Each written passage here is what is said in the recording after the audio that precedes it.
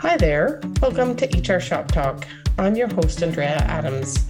This show delves into the details of HR through conversations with smart, experienced, and successful professionals who are doing the work. You can also find me on YouTube, where you can interact with me and other people like yourself. Today, my guest is Michael Levitt. Michael has a bit of a specialty in burnout. He speaks at conferences about it and helps individuals and organizations cope with it and get a handle on it. Hi, Michael. How are you? I am great, Andrea. How are you today? Good. Hopefully, you are feeling energized and all of those things that have nothing to do with burnout. I am. And of course, my burnout story, which we'll share momentarily, didn't always be that way. But no, I've been able to figure out how to live my life that is free from burnout and having the right energy. Doesn't mean I'm like this bouncing around. I drank Red Bull all day kind of energy, but there are days, like with everyone, that are going to be a little bit better than others. But as long as you can find a good natural rhythm for yourself, and that takes a lot of work. But once you identify what works for you and you just continually do that, it makes your life so much better. I'm looking forward to figuring out and learning more about how. But first, let's actually talk about burnout in general. It's, as I said, it's been a hot topic lately. Why do you think that is? Yeah, burnout has been a problem for a long time, but this pandemic has just amplified it, poured gasoline on a fire. Toss in the uncertainty with the pandemic, supply chain issues, wars, you name it. There's been so many different things that have been impacting all of us. And what happens is that creates a lot of stress, and prolonged stress turns into burnout.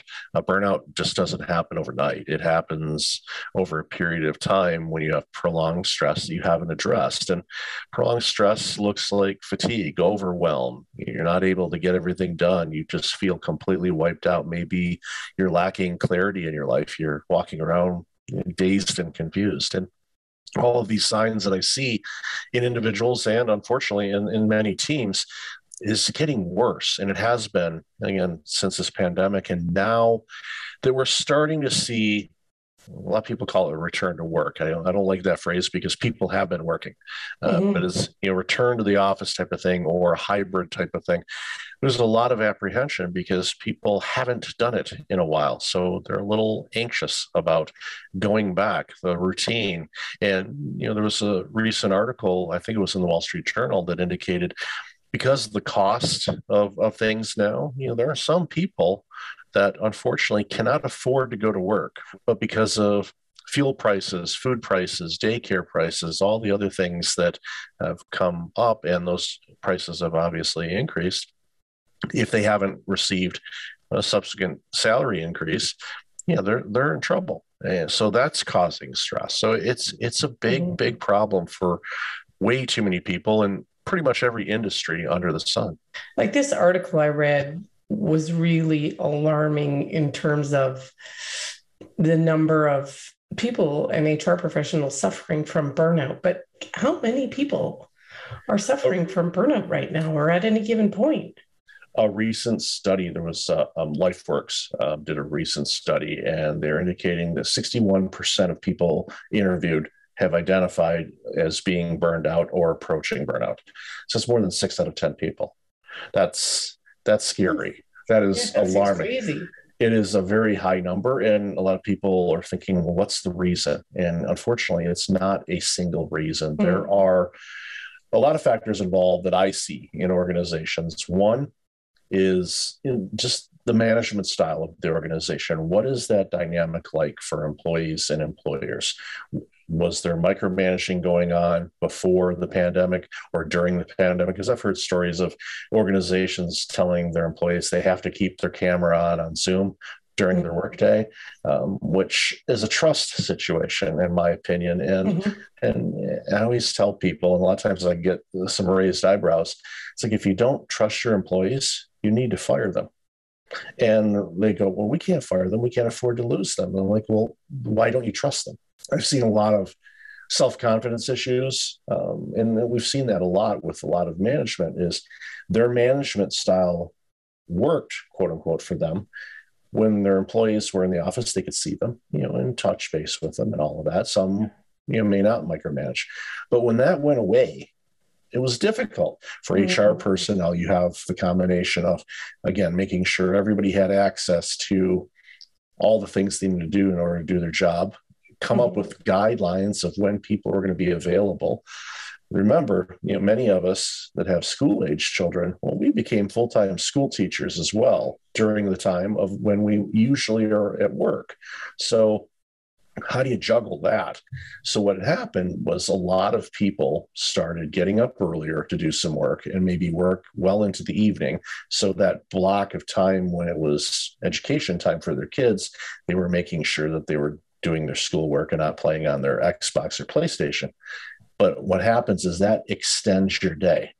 Yeah. And if you start doing that over a period of time, you're not getting good sleep because you're working longer than you normally should. And if you're not getting good sleep, that is a huge problem because your body repairs itself. So the stress we face on a daily basis, if we get a good night's sleep, our body can repair that damage. If we're not resting, we're not repairing that damage. Next thing you know, you've got this prolonged stress going on, and then you start feeling fatigued, overwhelmed. You're not clear-headed. It impacts your cognitive ability. It impacts your relationships. It impacts everything. So when you have all of this going on, that's when you end up having 6 out of 10 people saying they're burned out because there's a lot of that going on. So as far as I know, burnout is not a DSM-5, like a psychiatric diagnosis. But okay, so if it's not a psychiatric diagnosis, what is it? Back in 2018, the World Health Organization, before we became familiar with them regarding COVID, they had issued an ICD code, which they normally assign to diseases. Okay. And they assigned it to burnout, but they didn't classify it as a disease. They classified it as a workplace phenomenon.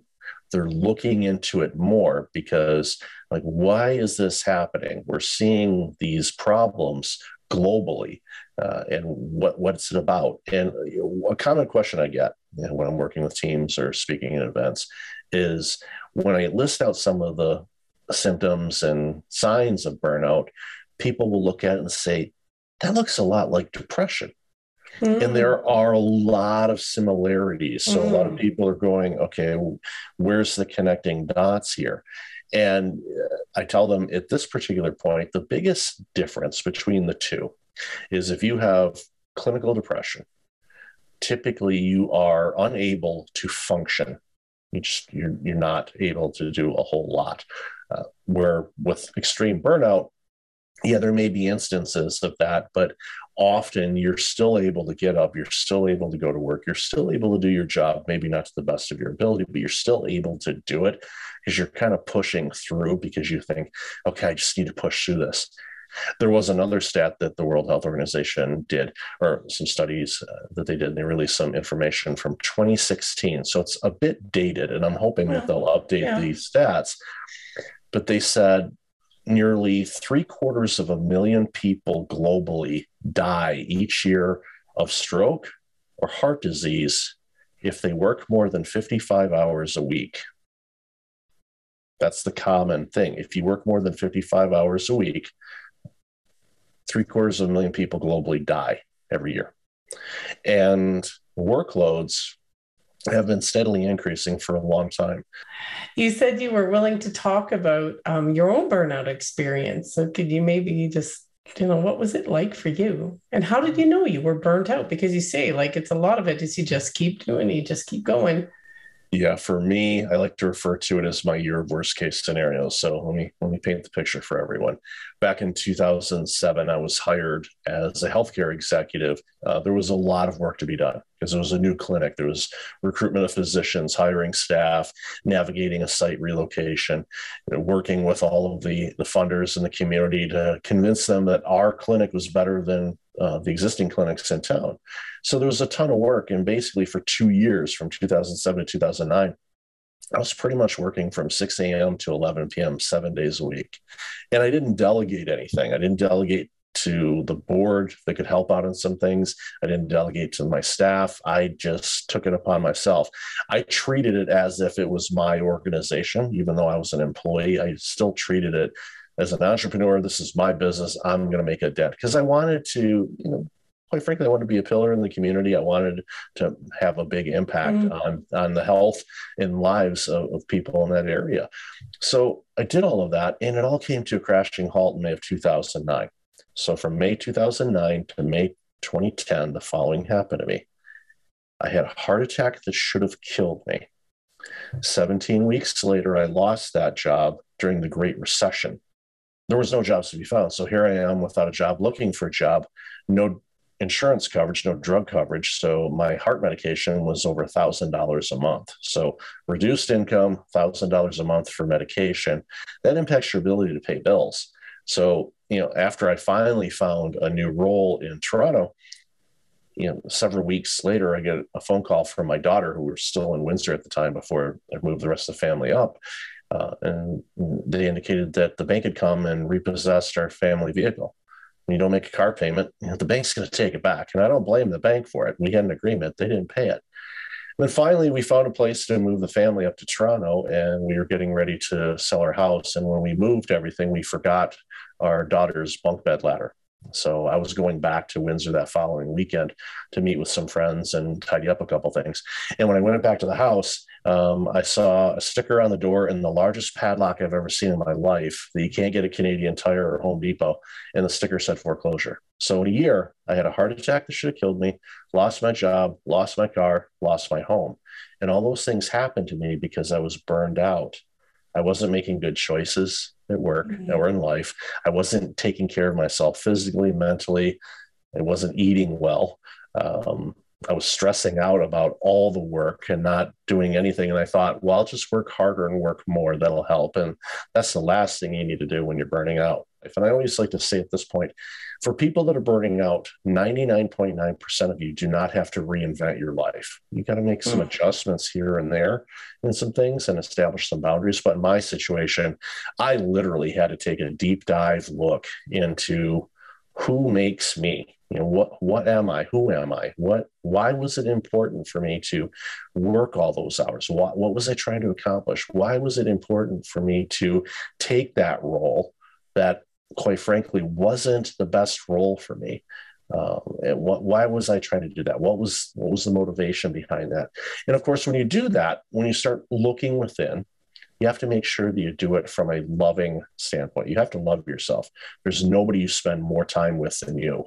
That's what I did. I did a lot of deep dive analysis on every aspect of my life, and it took time. So, you went over your experience there, but if we were on the other side of the table and you were at some point, how do you spot burnout happening in other people?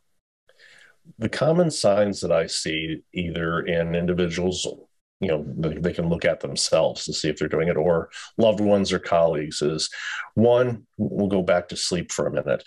Sleep is so critically important. And if people aren't sleeping, it's going to impact all the levels of their life.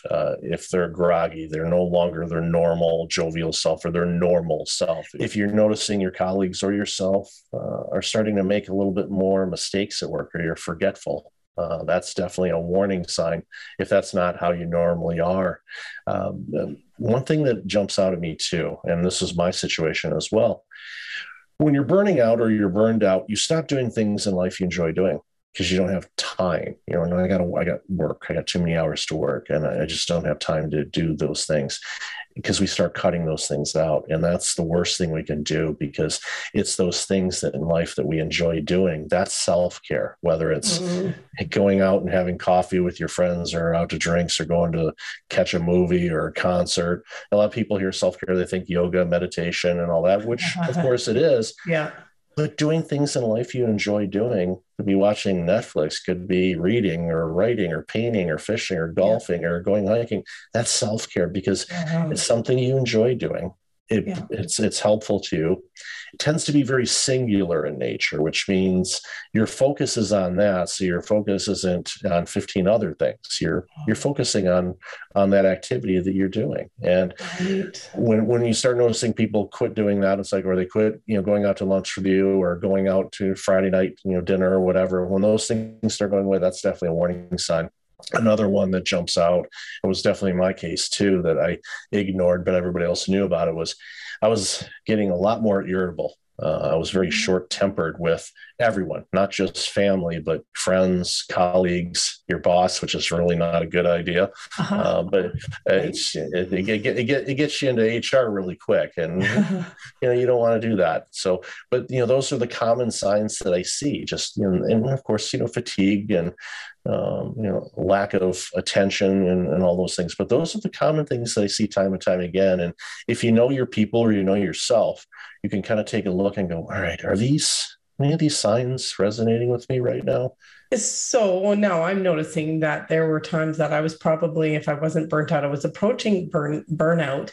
What can we do when, if this resonates with someone out there, what can they do as an individual to stop burnout and, turn the ship around? There's a few things that I suggest. Number one, get real crystal clear on how you spend your time. And it's amazing how many people really don't have a good grasp of how they spend their time. They go through life on autopilot. They know, okay, these days I go to work. These are the hours that I tend to be there and whatnot. Or if you're working remotely, this is when I'm doing work, and then the weekends and whatnot. But get crystal clear on how you spend your time and make sure that you schedule those self-care things that I mentioned before, those things you like doing, schedule those. Don't try to squeeze them in between 11:45 and 12, because you say, okay, I'm going to go on a 15-minute walk before noon. Well, you know what happens? 11:39, your colleague or boss comes in and they ask the most dangerous question in the world. Do you got a minute? It's never a minute. It's never a minute. It's never a minute. If you get out of there under 10, you're winning. So that. So guess what? You said, well, now you're looking. It's like, well, I don't have time for my walk. I'll do it tomorrow. Well, then tomorrow comes, and guess what? Hey, do you have a minute? Another thing that is really helpful, and I did this last year, is I got a food intolerance test because I know I have some food sensitivities and a couple allergies. Mm-hmm. So I decided to invest in a food intolerance test. And it tested me on over 250 foods. If you're eating foods that just naturally flow through your body, then your body's not working as hard while you sleep, which means it can use some of that energy to address other things that are going on in your body, which means you get a better night's sleep. You get a good night's sleep, you can navigate stressful situations a little bit easier. And then those stressful situations don't become prolonged. And of course, prolonged stress turns into burnout. So it's one of those things where just focusing on getting a good night's sleep, eating foods that are right for you. And again, scheduling those things in life that are important to you. You start doing just those little things, and don't try to do it all at once. Take it one step at a time. I would say, looking at your calendar, those things you like to do, find some time in a couple of weeks, write it in your calendar. Start adding that back. And what will happen is it gives you something to look forward to. It also, what I find is, okay, let me make sure that I focus on the work that I need to get done. So that way I don't have any interruptions while I go do that activity. So, between the organization and HR, what can they do to manage burnout in employees? Communication has always been the solution to so many issues. And so if I can just jump in here, though, communication about what when it comes to burnout? Understanding what your employees need and having an open dialogue about it. How are things going? And, the default answer from employees is, it's good, the project's doing this. And like, no, I'm not talking about work. Right. I'm talking about you. A client of mine that I help out with, that was a common thing in their team gatherings was, how's everyone doing? And of course, they all defaulted to, well, this project, like, I don't care right now about that. I care about you. When people feel valued and they feel that their inputs are being heard, doesn't mean you're going to implement them, but as long as they feel that you're genuinely considering those things, then they're going to continue to contribute. And if they don't feel heard and they don't feel like the organization cares about them, then that's stressful. And that's why we're seeing things like the Great Resignation, and organizations are going, wow, we are having a difficult time finding replacements.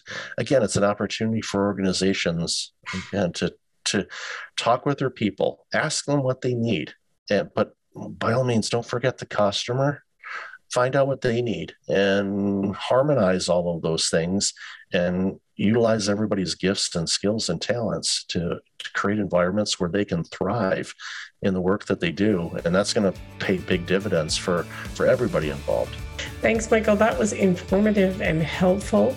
We have reached the end of this episode. Thanks for listening, and we'll catch you next time when I talk shop with another insightful guest.